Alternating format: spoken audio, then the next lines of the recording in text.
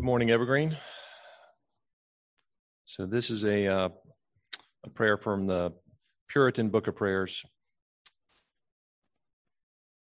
If you join me in prayer for our Father. Lord, you are the blessed God, happy in yourself, source of happiness in your creatures, my maker, benefactor, proprietor, upholder. You have produced and sustained me, supported and indulged me, saved and kept me. You are in every situation able to meet my needs and miseries. May I live by you, live for you, never be satisfied with my Christian progress, but as I resemble Christ, and may conformity to his principles, temper, and conduct grow hourly in my life. Let your unexampled love constrain me into holy obedience and render my duty my delight. If others deem my faith folly, my meekness infirmity, my zeal madness, my hope delusion, my actions hypocrisy, may I rejoice to suffer for your name. Keep me walking steadfastly towards the country of everlasting delights, that paradise land which is my true inheritance. Support me by the strength of heaven, that I may never turn back or desire false pleasures that will disappear into nothing. As I pursue my heavenly journey, by your grace, let me be known as a man with no aim but that of burning desire for you and the good and salvation of my fellow men. Lord Father, we uphold to you today our college kids and high school students that are going through exams right now and soon hopefully traveling home safely. We pray for travel mercies on their travels back to us. And we pray for them during this kind of stressful period where they're going through preparation for exams. We hope to our pastor search committee, Lord, we pray that your hand would be upon them. You would share wisdom with them. And Lord, we pray that the right pastor is out there that you've already picked for us. Lord, we pray that you would hasten that progress and bring that new pastor to this church. Lord, thank you for teaching us to preach or to pray in this way. Our Father, who art in heaven, hallowed be thy name. Thy kingdom come, thy will be done on earth as it is in heaven. Give us this day our daily bread, and forgive us our debts as we forget our debtors. And lead us not into temptation, but deliver us from evil. For thine is the kingdom, and the power, and the glory forever. Amen.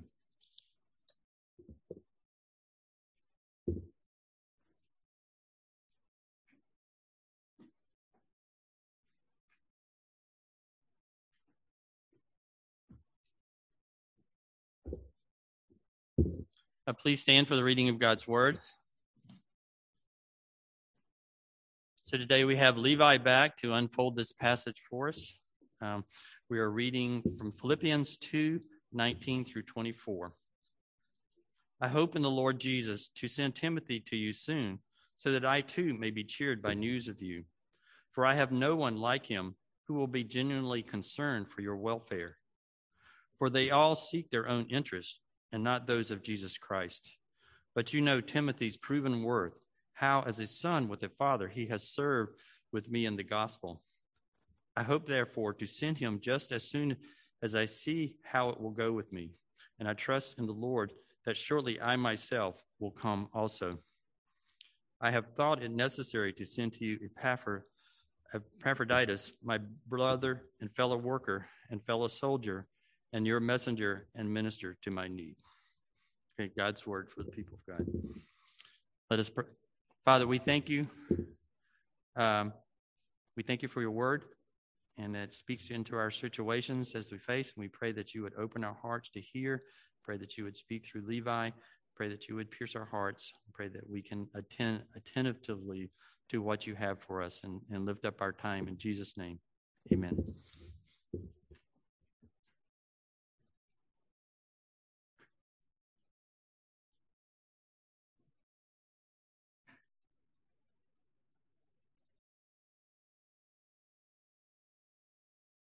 Thank you, Robert.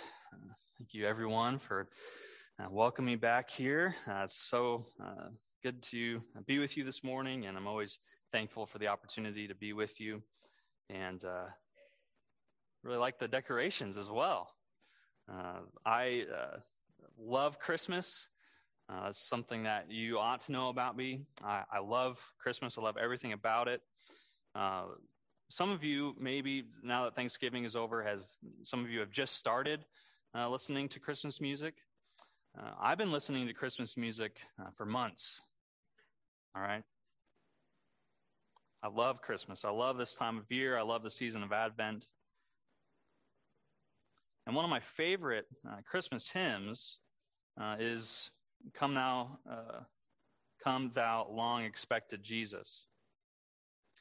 And even when I don't have it playing on the computer or on the speaker, I have it playing in my head. I think about it, and I was thinking about it this week as I was preparing the sermon, and I was specifically thinking about that third line, that third stanza in that hymn. It says, "Come to earth to taste our sadness, he whose glories knew no end. By his life he brings us gladness, our Redeemer, Shepherd, Friend. Leaving riches without number, born within a cattle stall, this, the everlasting wonder, Christ was born, the Lord of all." That stanza is such a beautiful retelling of the story of the incarnation, which is the same story that Paul shares in Philippians chapter 2, 6 through 11, sometimes called the Christ hymn that we looked at several weeks ago now. But it's the central point of this letter of Philippians, the humility that the Son of God had as he took on human flesh. He whose glories knew no end, he who was in the form of God, who was equal to God. This same God became man. He came to taste our sadness. He took on human flesh. He knew what it was like to be tired after a long weekend. He knew what it was like to grow hungry. He knew what it was like to feel pain, to feel sadness. Though his riches were without number, yet he came and he was born in a cattle stall. He humbled himself. He took on the form of a servant. He became one of us. Emmanuel has come. In our passage this morning that we just heard read to us, it's a reminder of that humility that Christ had, that Christ demonstrated in the beauty of the incarnation. Our passage is a reminder of what he's done. And our passage is also a call to action for us, how we ought to live. In light of the incarnation, how must we live? We must be followers of this Christ who humbled himself. And so that means that we must likewise live with humility. So we've heard our text read. Let's turn to our text now. If you haven't yet, please turn with me to Philippians chapter 2. And we'll look at this example of Timothy from verses 19 to 24. We see from our text that Paul's explicit concern is to send Timothy to them so that he would receive news about how they're doing. He says that so that I too may be cheered by news of you. I'm sending Timothy so that I can hear how you're doing and be cheered, be comforted, hearing that you're doing well. But there's another reason he was sending Timothy. See, he wanted Timothy to be with them because Timothy was the perfect model. There's no one else like Timothy. I have no one like him, Paul says. Because Timothy was the perfect model of the kind of humility that Paul was desiring everyone in that church to have. At many points throughout the letter, Paul has already expressed his desire for them to have this humility. Chapter 1, verse 27, let your manner of life be worthy of the gospel, that you're standing firm in one spirit, with one mind, striving side by side. He goes on, complete my joy in chapter 2, verse 2. Complete my joy being of the same mind, having the same love, being in full accord, and of one mind. He goes on, do nothing from selfish ambition or conceit, but in humility count others more significant than yourselves. And let each of you look not only to his own interests, but also to the interests of others. And then he goes on to say why they ought to be doing all this, why they ought to have this one mind, this shared focus amongst themselves. And it's because they have the mind of Christ, who, though he was in the form of God, did not count equality with God a thing to be grasped, but emptied himself by taking the form of a servant, being born in the likeness of men, and being found in human form, he humbled himself by becoming obedient to the point of death. Yes, even death on a cross. See, that is your supreme example of humility. That's what Paul's telling them. That is why you must also share one mind together and be humble and seek the good of others above your own, because this is what Christ has done for you. Christ is the example par excellence. He is the supreme example. Everything else in this letter will always point back to what Christ has done and to what Christ has done in the incarnation, in his life and death and resurrection that Paul summarizes in that beautiful Christ hymn in verses 6 through 11. Everything points back to that. That's the supreme example. But Paul understands that this young church, they might need a more tangible example. They might need some more help to understand how they are to do this, to understand what this kind of Christ-like humility looks like. And we can understand those needs. I don't know who here is more of a visual learner or who here needs an example or two to help them understand some abstract idea. I know I can relate to that very much. Here's a tangible, physical example that you have in Timothy of what Christ-like humility looks like. And so Paul sends Timothy to them. Consider Timothy. Paul says, I have no one like him, because he, more than anyone else on my team, models this Christ-like humility and this genuine concern for others. If you want to know how to live humbly, as Christ did, consider Timothy. In this season of Advent, when we consider, again, the incarnation and what that means and what that looks like, what does it mean for Christ to humble himself? How can we strive to live, to humble ourselves as Christ did, to seek to live our lives worthy of the gospel? We can look to the example of Timothy, an example of Christ's humility. So I want to look at this example. I want to look at 3 different aspects of this example that'll make it more concrete for us. 3 things that come right out of the text that we just read, this passage from Philippians 2, 19 through 24. 3 different things that humility looks like that Timothy models for us.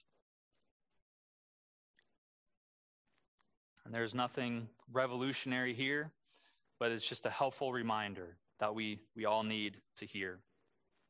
The first thing we see when we consider Timothy's life and his example is that humility looks like seeking the interests of Christ and his church. Humility is seeking the interests of Christ and Christ's church.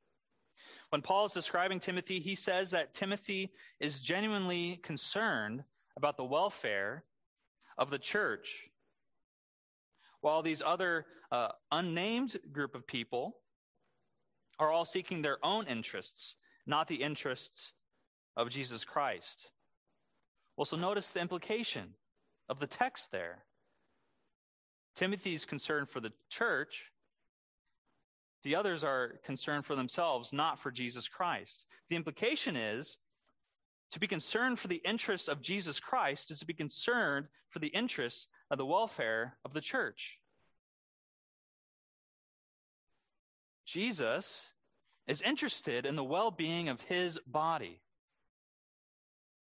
The bridegroom is concerned about the welfare and the well-being of his bride. It makes sense. It seems simple enough. But another way to say this is that if you are not invested in the well-being of the local church, then chances are you're not truly invested in following after Christ. See, it's an unfortunate and it's a growing popular opinion, especially in our American and more individualized, broadly evangelical kind of understanding of what the church is, that we can have this idea that we can have Christ without having the church. I can immediately think of two anecdotes from two different people that I've met over the years who have expressed different reasons why, but they've expressed the same sentiment. They were not saying they were done with Jesus, but they were done with the church. They had been hurt in some way, or they had not received the kind of love that they needed, or they disagreed with some kind of teaching of the church. And I'm not discrediting all of those experiences. And I think in one instance, in one case, this man who was telling me about some of the hurt he felt, I think he had a right to feel that way. The church is not perfect because it's full of imperfect people. But consider and pause for just a moment to make sure we understand exactly what they're saying. Can we really be all in for Jesus, but disregard his church, his bride, the one for whom he lived and died?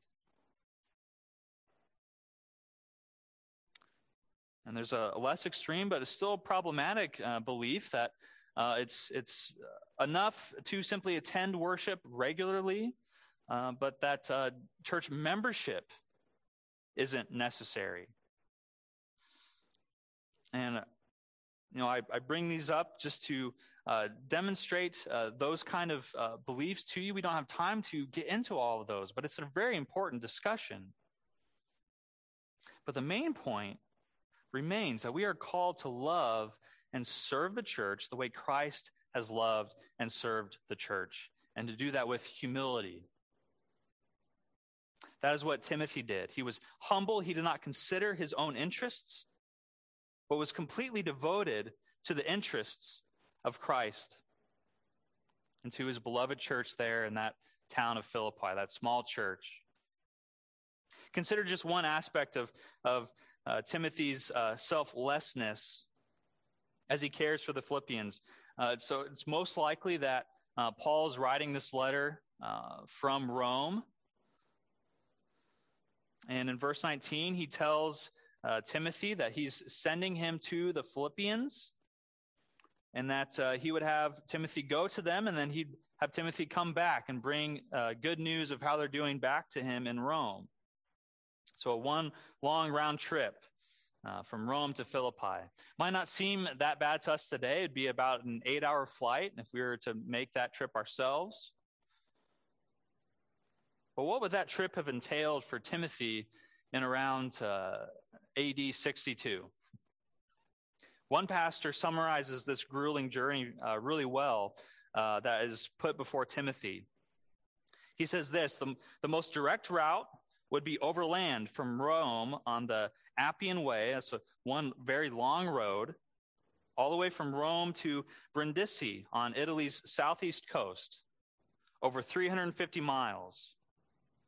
Then a voyage across the Adriatic Sea, about 90 miles, would bring him to Dyrrhachium, the western terminus of the Egnatian Way. And then he would make a 360-mile trek eastward on the Egnatian Way across Macedonia to Philippi. In order to bring news from Paul to Philippi and from Philippi back to Paul, Timothy would invest weeks in order to make this arduous and dangerous trip over land and sea.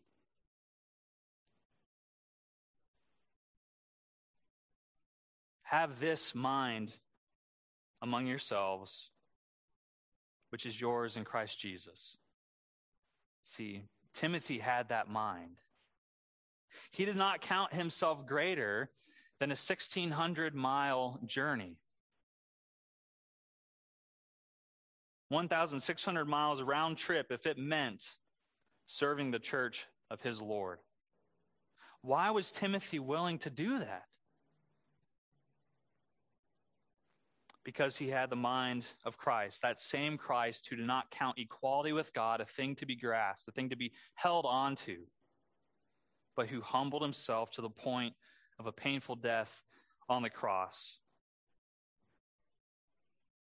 If my feet are sore and bleeding after this trip, Timothy told himself, that will only make me more like my precious Savior, whose feet were nailed to that tree. Do we have that same heart for the church that Timothy had? Are we willing to love and to serve and to sacrifice and to give ourselves completely in all humility to seek the interests of Jesus' church and to seek the interests of Christ himself? Humility must look like seeking the interests of Christ and of his church. But that is not all. We can seek those interests in prideful and unhelpful ways at times. We can have good intentions and be sincere, but we must also have the humility to be able to learn and to grow and be shaped by the gospel. That's our second thing we see. The second thing we find in Timothy's example is that humility looks like proven fidelity to Christ's gospel. Humility is proven fidelity to Christ's gospel. Timothy would not have been the indispensable partner in the gospel to Paul and a beloved child in the faith if he was not humbly reliant upon and a student of the Word of God throughout his whole life. Notice how Paul describes him in verse 22. He says, "But you know Timothy's proven worth. How as a son with a father, he has served me in the gospel." The service of the gospel was the proving ground for Timothy's worth, and he proved himself worthy throughout his life and all of his ministry and everything that he did for Paul and for the church. Throughout his life, throughout his ministry, he proved himself again and again that he was grounded in the gospel. And so it is for us. That's the message of Galatians. That's the message of 1 Corinthians. That's the message of the entire Scripture, is that there is no love for Christ's church that does not include fidelity and integrity to the gospel. Absent of the gospel, there is no love. And now part of what that means, practically speaking, is that true doctrine is absolutely vital. There's nothing loving about being untruthful. There's nothing loving about lying, especially when it comes to the ultimate truths of life, about life and death, about the resurrection, about the incarnation, about heaven and hell. But another part of what this means, and it's closely related to that, but another part of what this means that I want to focus on this morning is that we also, in the life of the church, we don't try to be fancy. We don't try to improve upon the gospel. We don't try to make this into something that it's not, something that God has not given us to do. That's another one of the aspects of American Christianity that I lament so much. It's this desire that we can have sometimes in the American church, especially, to come up with the next big thing, to strive to find the next program or the next best song or the newest methods of church planting or church growth or whatever it might be. Even this past week, the New York Times, of all places, the New York Times ran this headline. This headline says, "Horse troughs, hot tubs, and hashtags. Baptism is getting wild. That was the headline. You already know you're in trouble when you read that headline. But in that article, it was highlighting several different pastors and churches around the country who were changing up the way they do baptism, including this one pastor who said that performing the age-old Christian ritual in a more informal style, quote, conveys this isn't your grandmother's church. Do you hear the impulse behind those kinds of statements? This pride in oneself and this lack of faith in the power of God to work through his ordained means of grace. See, we seek after the new because we don't trust that God is going to work the same way he did in generations past. New methods of baptism, new ways of doing music. We need multiple worship services with a traditional service and then a contemporary service and then a modern service after that. We need new methods on liturgy and worship and structure of the order of worship and the lighting, all these things. But these new methods, they condemn us. E.M. Bounds, a brilliant writer, he wrote this famous classic book on prayer, but he writes this. He says the church is looking for better methods, but God is looking for better men. God is looking for men and women of prayer. And know this as well. If your grandma does not feel welcome at a church, then that's not a good church. So where's the humility? Where's the recognition that we have nothing at all, nothing apart from the good news of the gospel of our Lord Jesus Christ? And that's all we have to offer. We have nothing. We have nothing apart from this book. You know, I think you're all lovely people. I really enjoy being here. But if this book wasn't true, I don't think I'd be here this morning. If this book wasn't true, I would probably be at the bar already, getting ready for NFL kickoff. But it is true.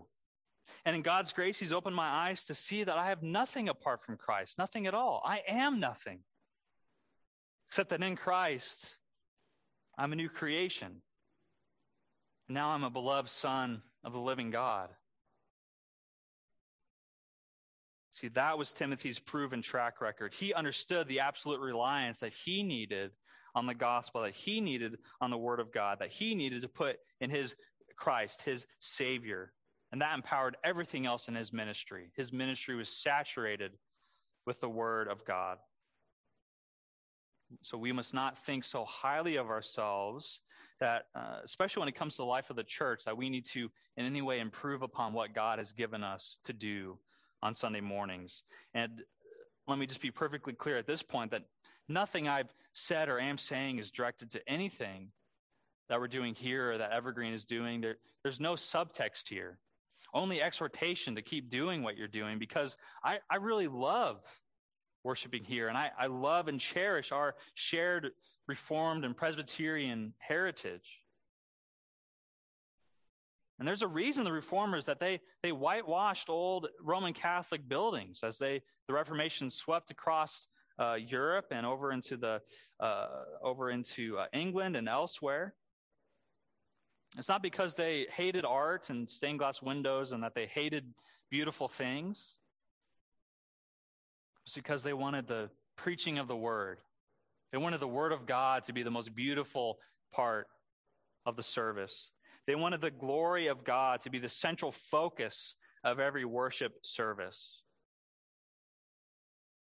So we talk about having simple worship, because the majesty is not found in anything else but God alone. We're not trying to be smarter than God. We're not trying to do things to improve upon what he's given us, but only doing that which God has commanded us to do.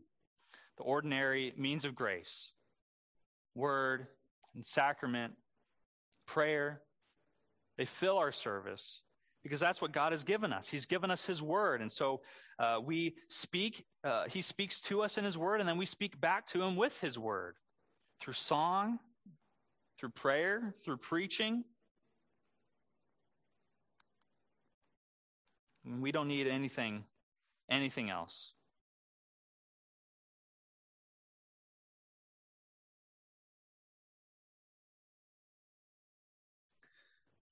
I want to read, it's somewhat of a lengthy quote. I know I'm pushing time a little bit, so bear with me. This is such a helpful way that this pastor, Ian Wright, he frames this problem, this lack of faith that we can have at times to trust in God to accomplish what he promises. This is a pastor named Ian Wright. He's writing a devotional on Abraham, but directly applies to what we're discussing. He says this, he says, we may be strong in faith to believe that God will, in the end, accomplish all that he purposes. But we can be weak in faith to trust with regard to the means God will use. For example, why is there an emphasis in some evangelical circles on drama in place of the sermon? Might it not come from the fact that evangelical believers have lost confidence in the power of the pulpit? The preaching of the word of God has not been anointed with the outpouring of the Spirit as in previous generations. So like Sarah, we give God a helping hand. What we need are better techniques. Let's use the latest video technology for presenting the gospel. Let's give people something to look at. But faith comes by hearing, or so the Bible says, Romans 10:17. It is the foolishness of preaching that God uses to convert sinful people, 1 Corinthians 1:21. Perhaps preaching is simply meant to be foolish so that all might know that the conversion of a sinner was accomplished by the power of the Spirit of the living God, and not because the preacher used all the latest presentational techniques to manipulate his audience.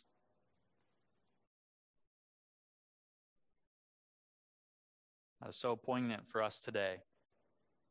All we have is the gospel. That's all we have. But we're not lacking in anything. The gospel is all we'll ever need because the gospel is the power of God for salvation to everyone who believes.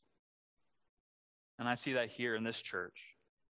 For this group of people that delights in gathering together with one another, delights in reminding one another of the promises of God, of gathering in community, of seeking Christ and his church in humble reliance upon his word and upon his gospel, an outside message, an objective truth that speaks to you, speaks to us directly.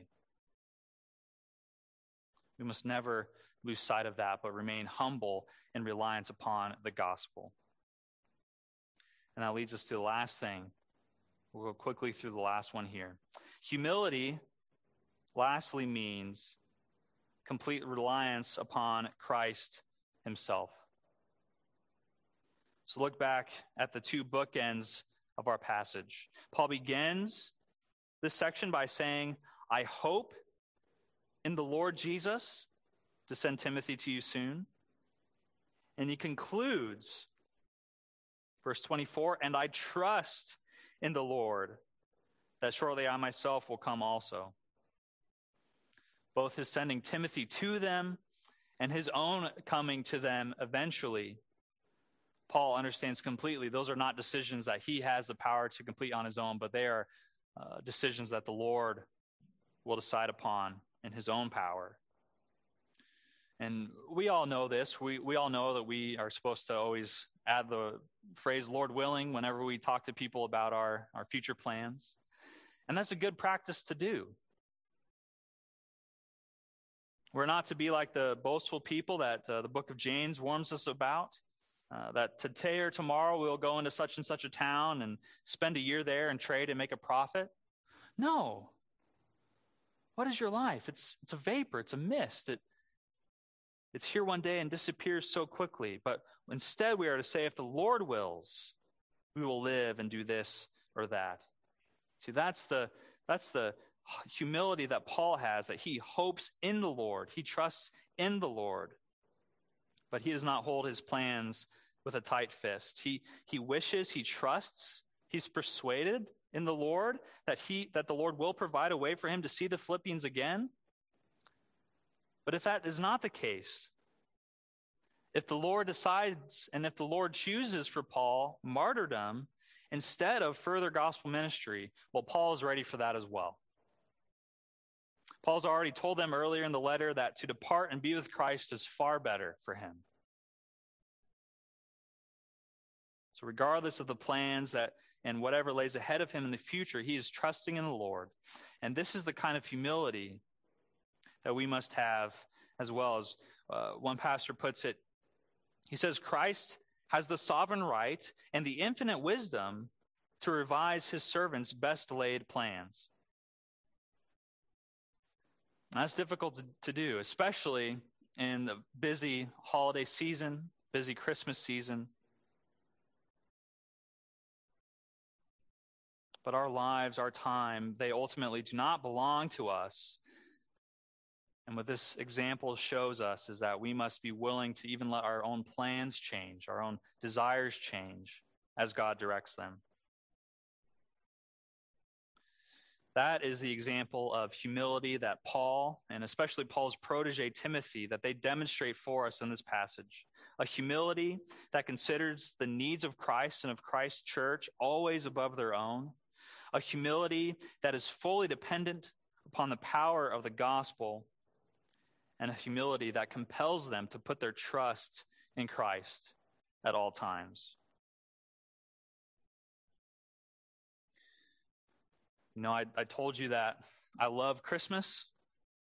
I love that we can celebrate Advent and celebrate the advent of our Lord Jesus Christ, celebrate the inauguration of his kingdom that has no end, to celebrate that he is our sure reward, that where he is, so too will we be with him forever. The incarnation, it's such a profound mystery that we can spend the rest of our lives, and we ought to spend thinking and meditating on all that the incarnation means, all the different aspects of it, the different implications of it, of God becoming man. But our passage this morning that we just focused on gives us one of those implications. Because of the incarnation, because of Jesus' life and death and his resurrection, because that is true, he leaves us all with only two ways forward. So as we think on this example of humility, we ask ourselves, will Christmas this year be a season where our interests take center stage and our plans and our desires are the most important thing? Or will we see this season as an opportunity to let go of self, to discard our own interests, and to seek to model our lives after our Savior, after the one who humbled himself? You see, that is the example that's laid before us this morning. That's our call to action. That's what we must go and do likewise. But here's the paradoxical nature of the Christian life. It's that the more we let go of ourselves, the more we find ourselves. Whoever wishes to save his life will lose it, but whoever loses his life for my sake will find it. Seek first his kingdom and his righteousness, and then all of these things will be given to you as well. So consider the example of Timothy. Most of all, consider who Timothy himself points to. Consider the example of Christ and humbly seek after him. Let's seek after him together now, and let's pray.